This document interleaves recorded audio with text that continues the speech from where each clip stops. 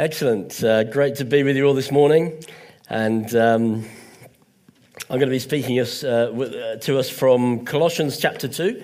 So if you want to be finding your Bibles there, just as we get ourselves organised and ready for the morning, I'm going to be talking about what it means to emerge from a tough season. Is there a sense that we're starting to emerge from this? Do you dare to believe that we're beginning to emerge? I remember driving with the kids once, and as a family, and with Rachel, we drove down to the south of Europe, and we went through the Mont Blanc tunnel. It's one of the longest road tunnels. It goes right underneath the mountain. It's 20-odd miles long, I don't know. And there's a speed limit on it. You can't go too fast. And we start in the tunnel, and straight away, how long is this tunnel going to be, Dad? Are we through it yet? And you're thinking, okay. No, it's quite a long way to go yet.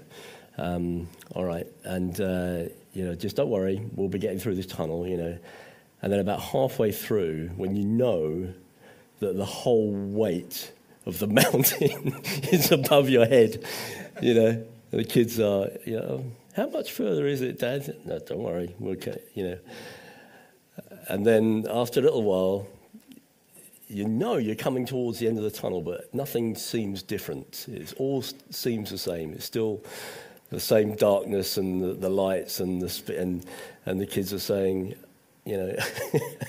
how much longer are we going to be in this, Dad? And I could say, not much longer now. Not much longer now. We're nearly there. All right? Even though we couldn't see the end of it, we knew we were nearly there. We're nearly there. All right? We're nearly there, folks. Okay, let's, you can allow yourself to look at it. We've got a little way to go yet, but you can look at each other and say, we're nearly there. We're nearly there. We're going to get through this. Yeah, I remember doing, in my military days, being on night patrol, and they'd stick me in a foxhole on my own, and the whole security of the base depended on my diligence. And, I find it hard to stay awake in the middle of the day, and here I am in the middle of the night.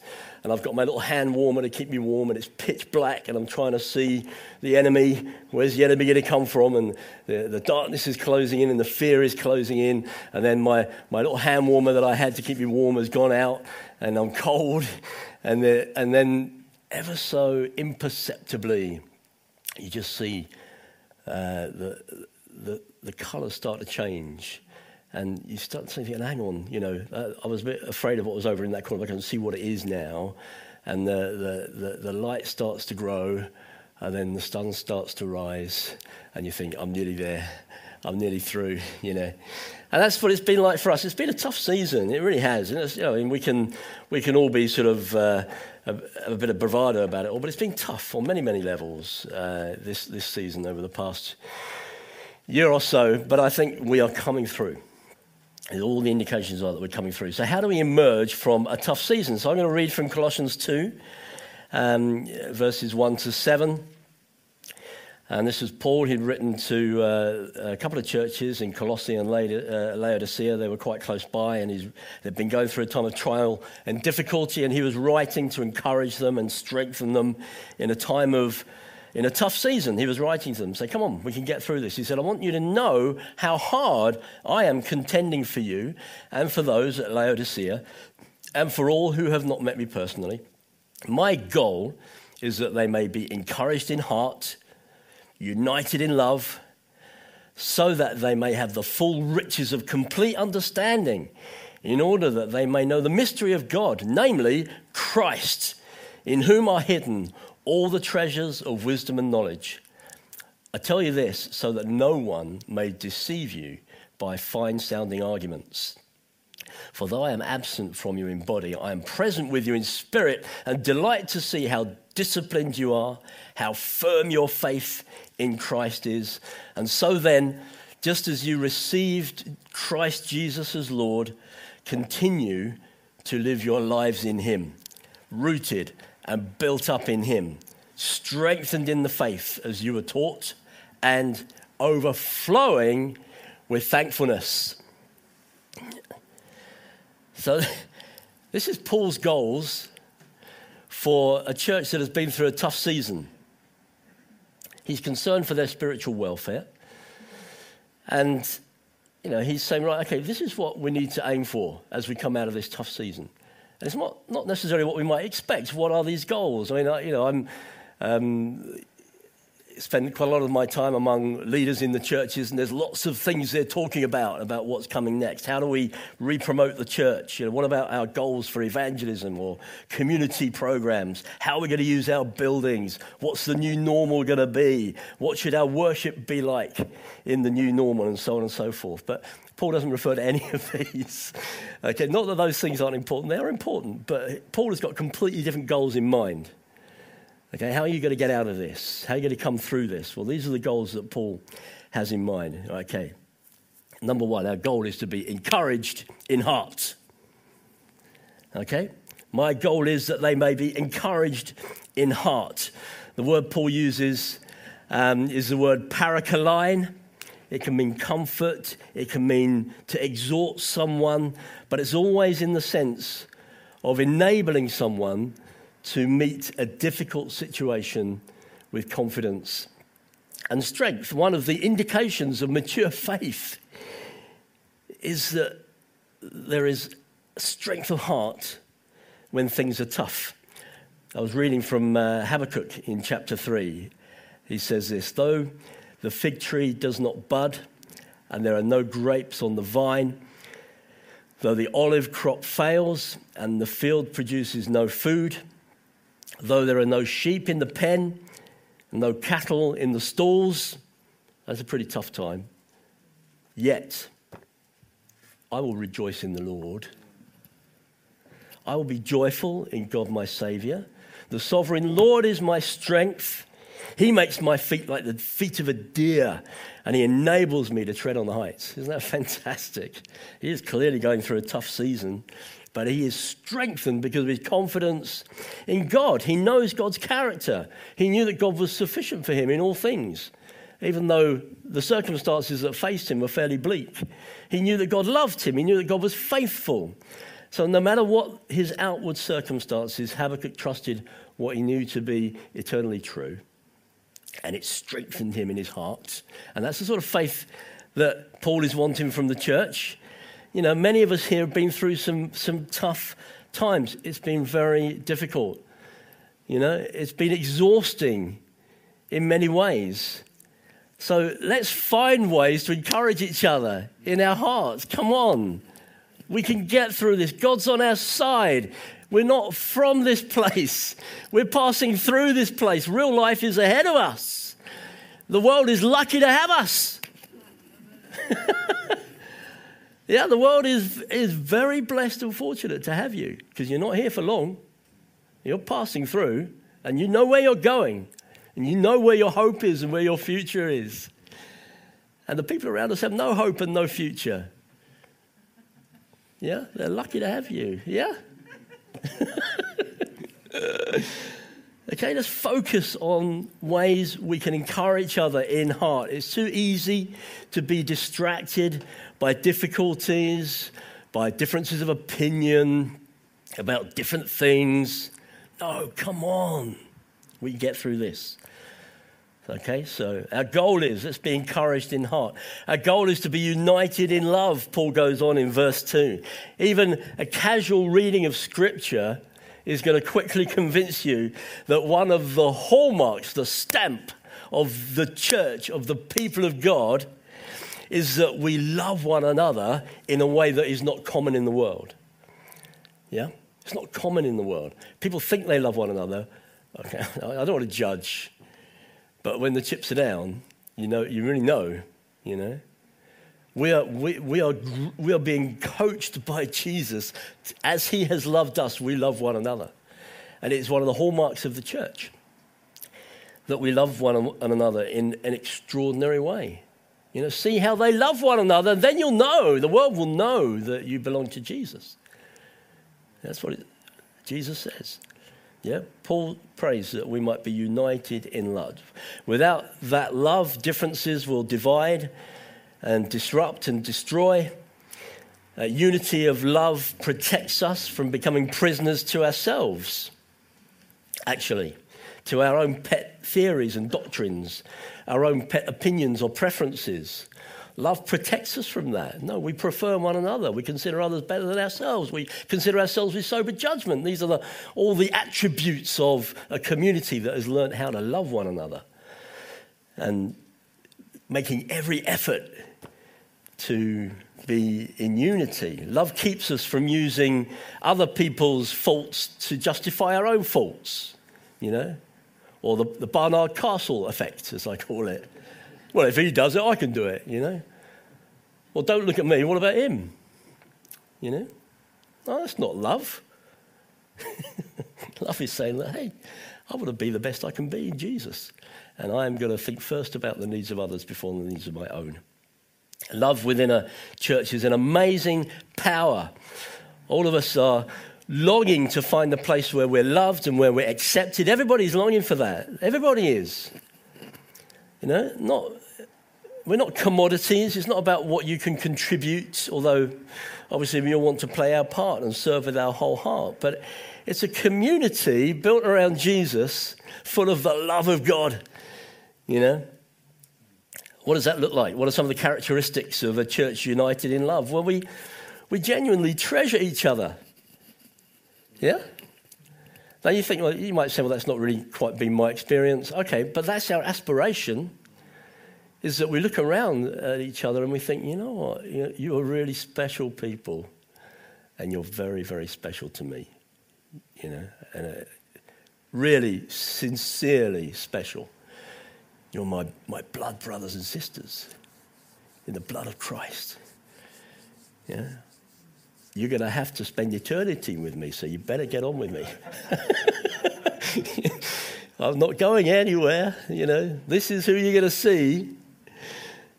It's a treasure. It's special. This is a very precious community. It's not just a social group. It's not a club I attend. It's not a series of meetings. It's not a dry duty or obligation that I have to endure. It's my family here. This is precious. I treasure this. We highlight one another's gifts and abilities rather than our faults and failures. We help one another with our weaknesses and shortcomings, but that's not our focus. We focus on each other's potential, not the problem. I remember being part of a church once, and it seemed like when anybody ever joined, all they ever wanted to do was figure out what was their problem. Let's figure out what their problem is. Oh, I know what their problem is. And I'm thinking, no, we should be figuring out what is their potential. Yeah, what is their possibility? What has God stored up in them? Not what is the problem we've got to fix, Let's think of each other in that way. Celebrate the gifts and blessings of each other without envy. Gathering around each other in times of sadness and loss. Allowing each other to have bad days. Do you ever have a bad day?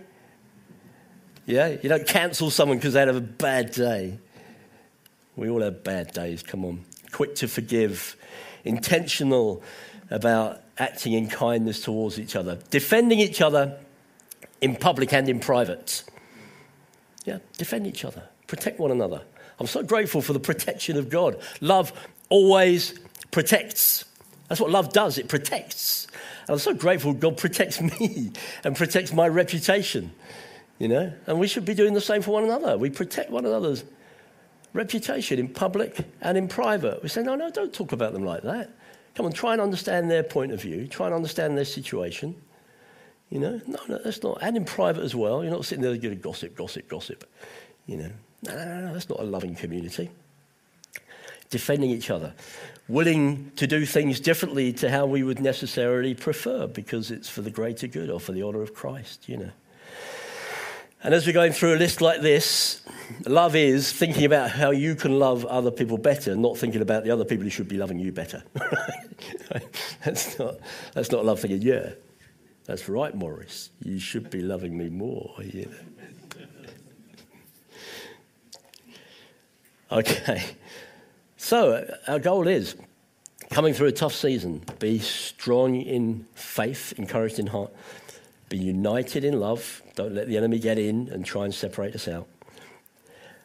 Be characterized by knowledge and understanding. This is one of our goals, is that we're growing in knowledge and understanding. Paul says that as we're faithful in our love for one another and strengthening one another in our hearts, he says it leads to the full riches of complete understanding. There's something significant in this.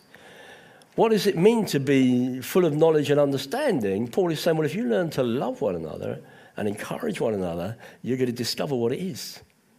That's where the key is.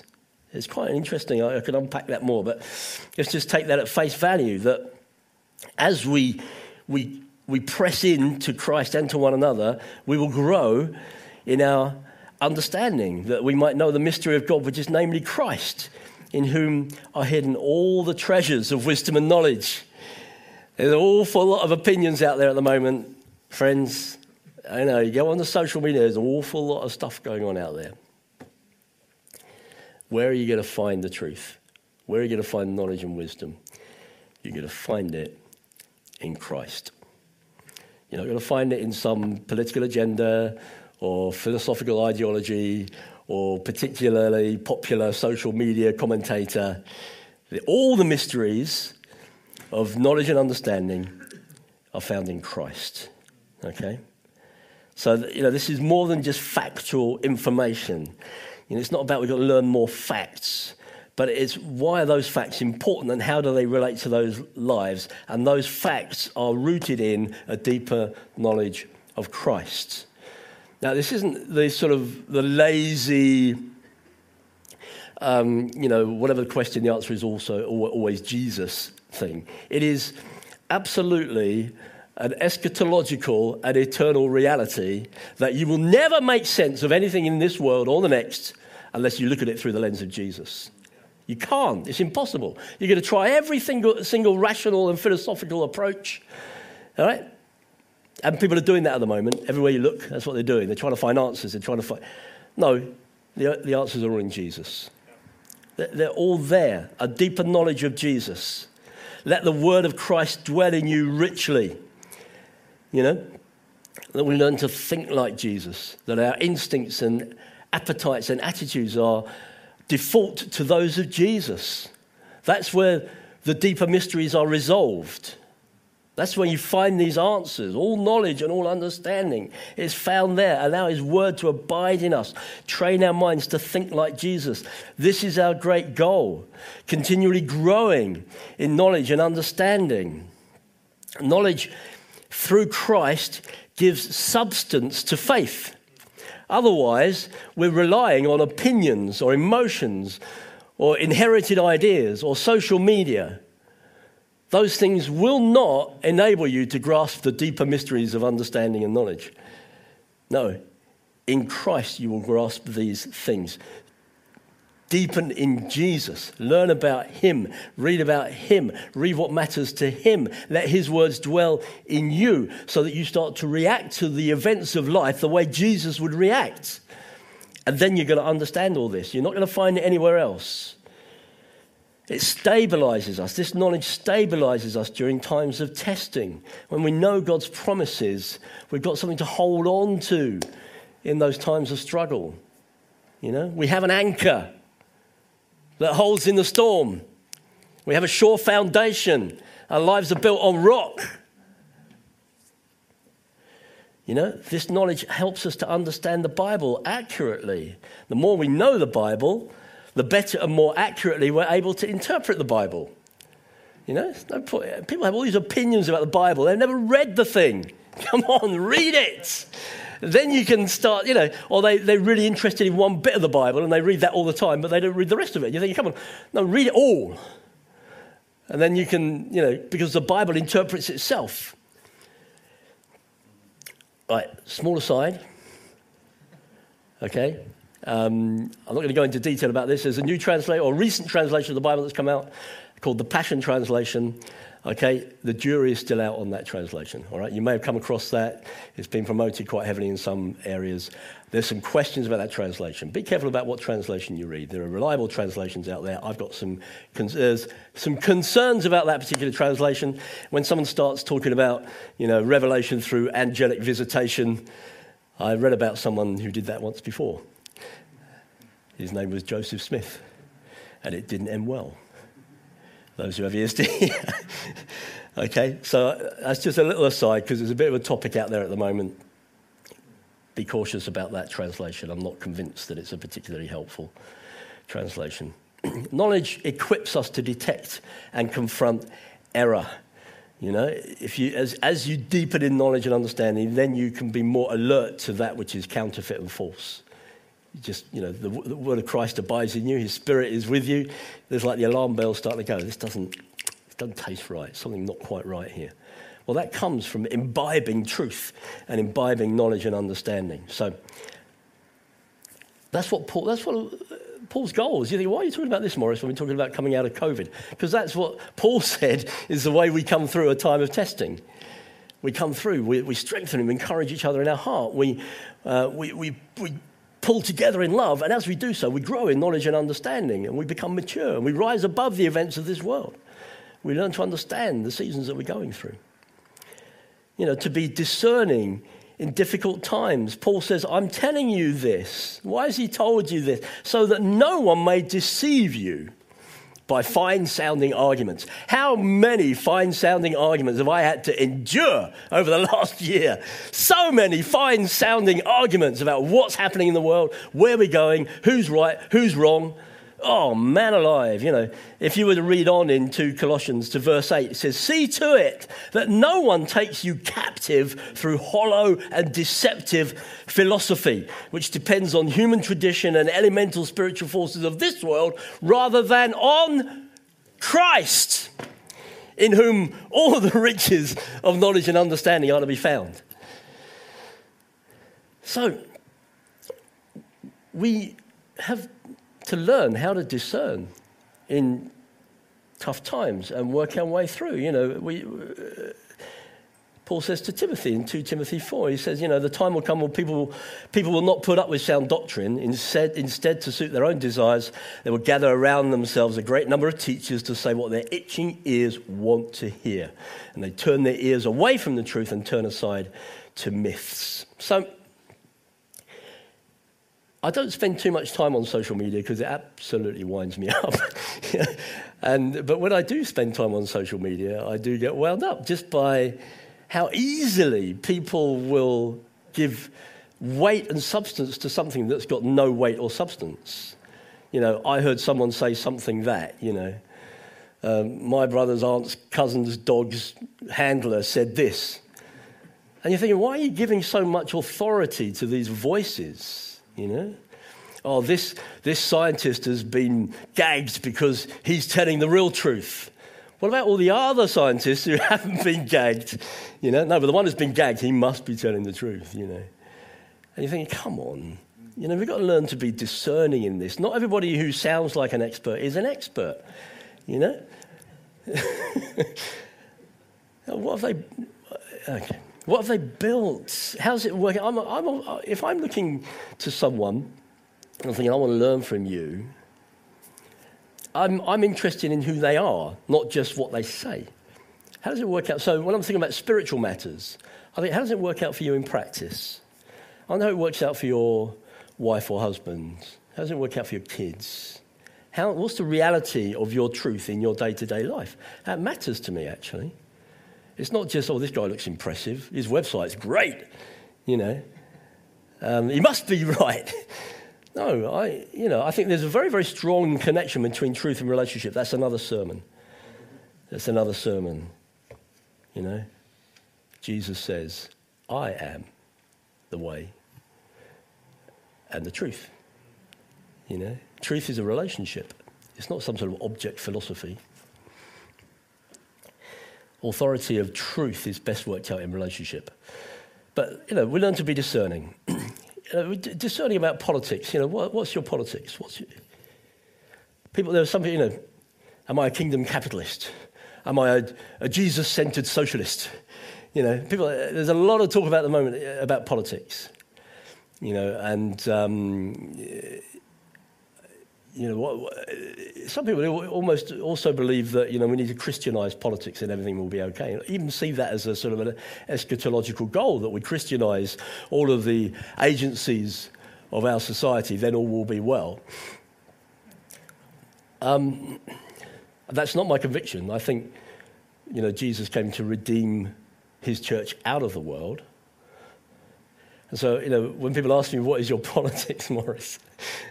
I say, actually, my politics is Jesus. I know you knew I was going to say that, didn't you? What's your politics?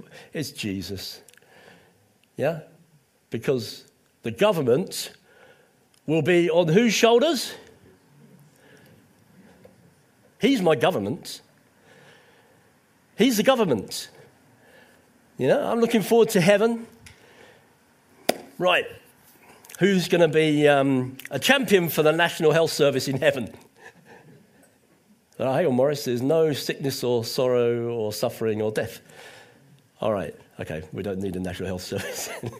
Okay, well, who's going to be in charge of fiscal policy then? Well, actually, you can go and buy whatever you want without money. Oh, crumbs. Okay, we'll do without that then. Oh, what about our defence policy? Oh, yeah, come on. The government is on his shoulders. He's the king. He rules and reigns.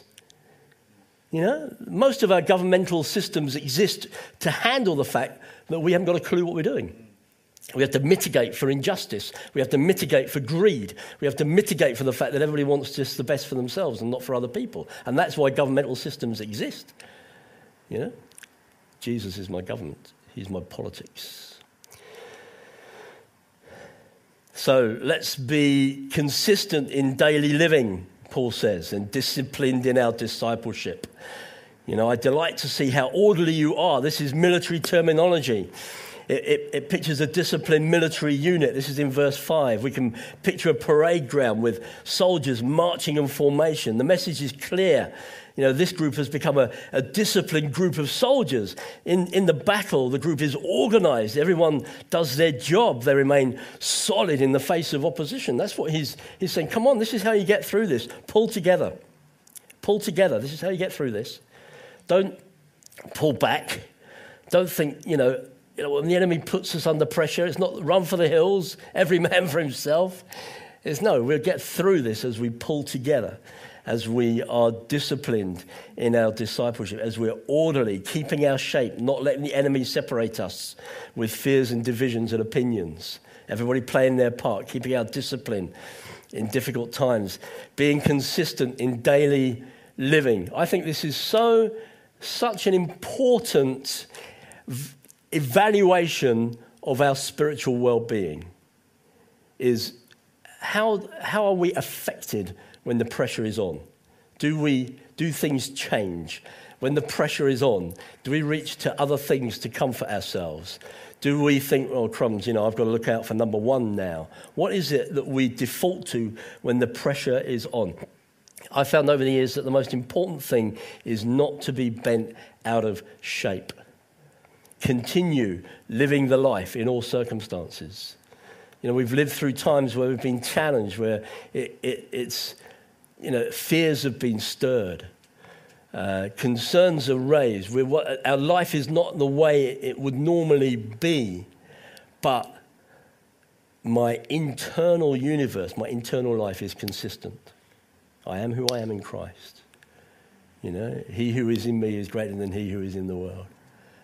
In him I am without blemish and free from accusation. His perfect love overcomes all fear. Don't get bent out of shape. Now think, oh no, hang on. Things are really difficult. Forget all that. I've got to go and eat lots of chocolate and go and hide and not meet people. Whatever our default might have been before we were in Christ. No, we stay consistent. The enemy wants to distract you from things of the kingdom by making your horizon very small, keeping you focused on immediate problems and difficulties. And if our horizon is small, then any problem will dominate it. Yeah.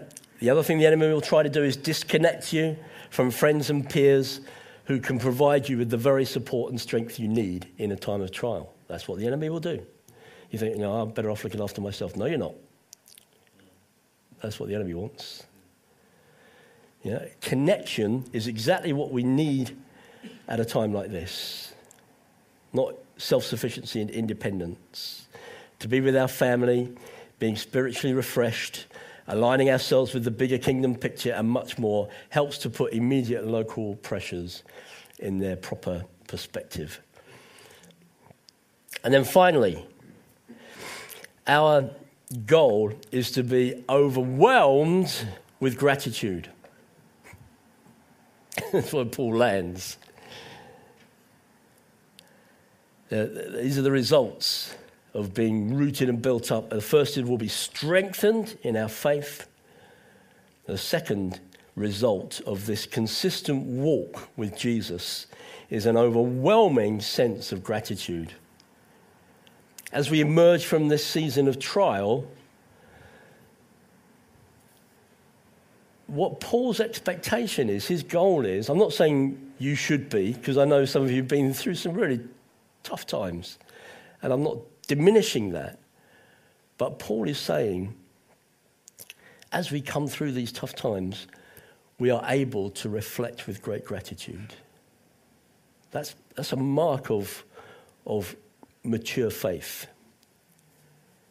Is that like in the midst of the battle, in the midst of loss, in the midst of grief, in the midst of things that we don't understand, in the midst of why God, in the midst of all of that, we can stand back and say, but I have overwhelming gratitude.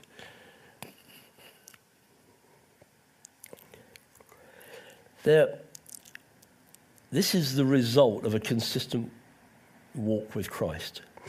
As you mature, as we mature in faith, something surprising happens. You become more grateful than you were at first. You see increasingly how awesome and great God is.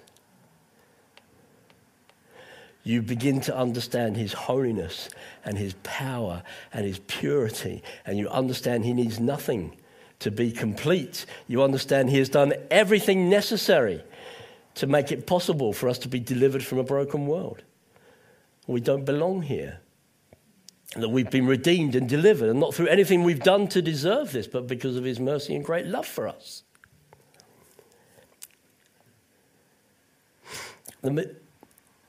I think sadly I can observe this sometimes, that the person who has been a Christian for a long time can, if they're not walking consistently with Christ, with all of these goals that we've just talked about, they can become more fearful or rigid or opinionated.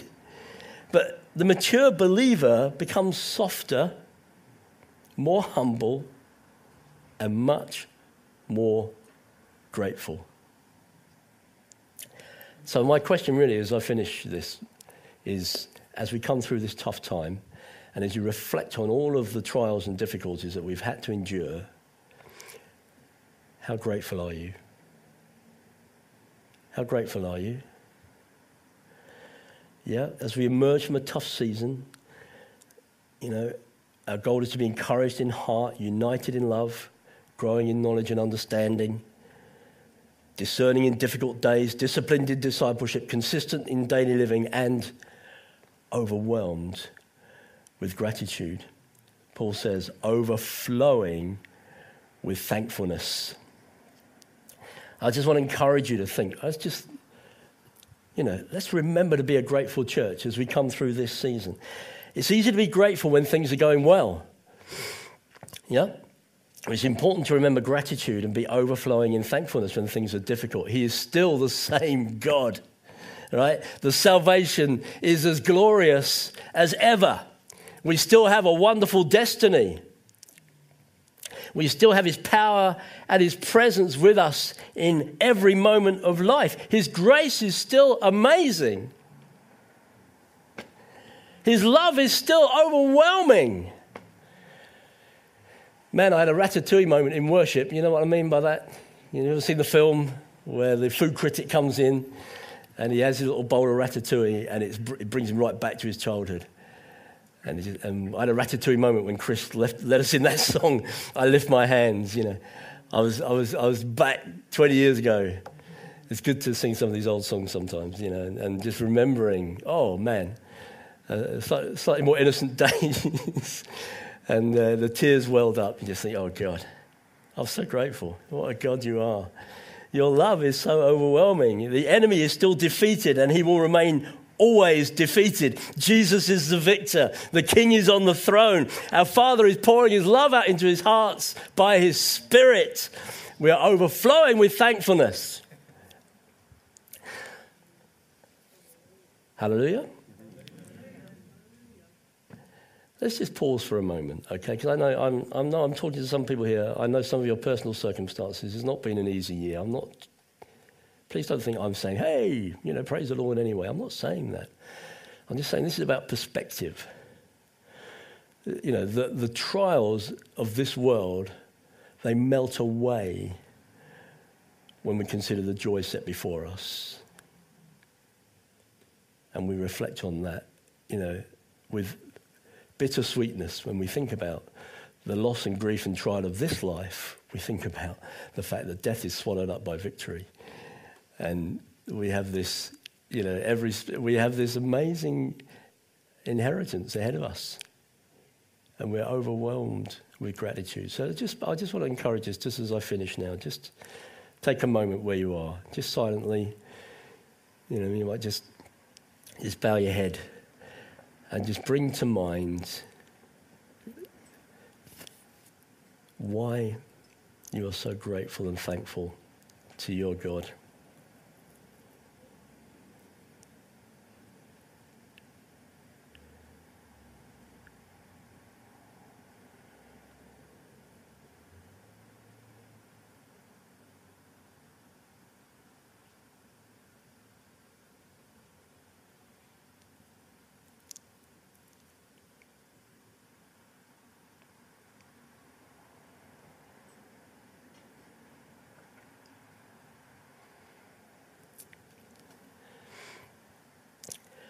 Lord Jesus, we thank you that you are the same yesterday and today and forever. Thank you, Lord, that the things that we've always known to be true about you remain true for all eternity. Even when we walk through a tough season, a dark tunnel, a deep valley, Lord, these things remain true. I just think about Habakkuk saying, look, there's nothing here, and yet I still trust in my God. And Lord, we want to be men and women who understand the times and the days and the seasons, and we want to understand that we're not subject to this world in the way the people of this world are subject to the world. We're not part of this kingdom anymore. We're not part of the kingdom of darkness. We're now delivered into the kingdom of the Son whom you love. And we're subjects of another king. We're subjects of another government. We're subjects of another kingdom. And we're so grateful, God. We're so grateful for this great salvation. We're so grateful for this lavish grace. We're so grateful for this relentless mercy. We're so grateful for the encounter day by day with the experience of your love, not just the knowledge of it, but the tangible, empowering, overwhelming presence of God by his Spirit in our hearts. That is a deposit that guarantees our inheritance, that says, Abba, Father, deep calls to deep. You love me. God, I love you. I'm going to be with you for all eternity. My heart is overflowing with gratitude in the midst of difficult days. Thank you that you brought us through this time. Help us to draw together and encourage one another in heart, be united in love. Teach us, Lord, to be discerning and to reach for the depths of the riches of Christ in all knowledge and understanding. Help us, Lord, to be consistent and diligent followers of Christ, not bent out of shape by every wind of new teaching, not bent out of shape by adversity and trial, but holding our shape, saying, no, I'm for Christ. My confidence is in him. I am who I am. And whatever I face, I'm not going to be bent out of shape. I'm not going to allow the enemy to separate me out. I'm not going to allow the enemy to push me back to my old godless ways and habits. I'm going to stay firm because, Jesus, you've done this. You've made a way. And, Lord, we overflow with gratitude for all that you've given us and continue to give us in this day and in the days to come. Lord, bless my treasured brothers and sisters in this room. To those listening to us, Lord, over the internet, we treasure one another, Lord Jesus. We're not just fighting for our rights to meet, Lord. We long to be together because we treasure one another. Lord, teach us to know how to show one another that we treasure one another. As we treasure you, as you have loved us, we would love one another, Lord God. And we just thank you for the privilege of being part of your household, of your family, of your kingdom, under your government. Lord Jesus, what a life that you've given us, that we don't deserve it. You poured it out on us and given it to us. We thank you, Lord Jesus, for your goodness and your kindness to us. Amen. Amen. Amen.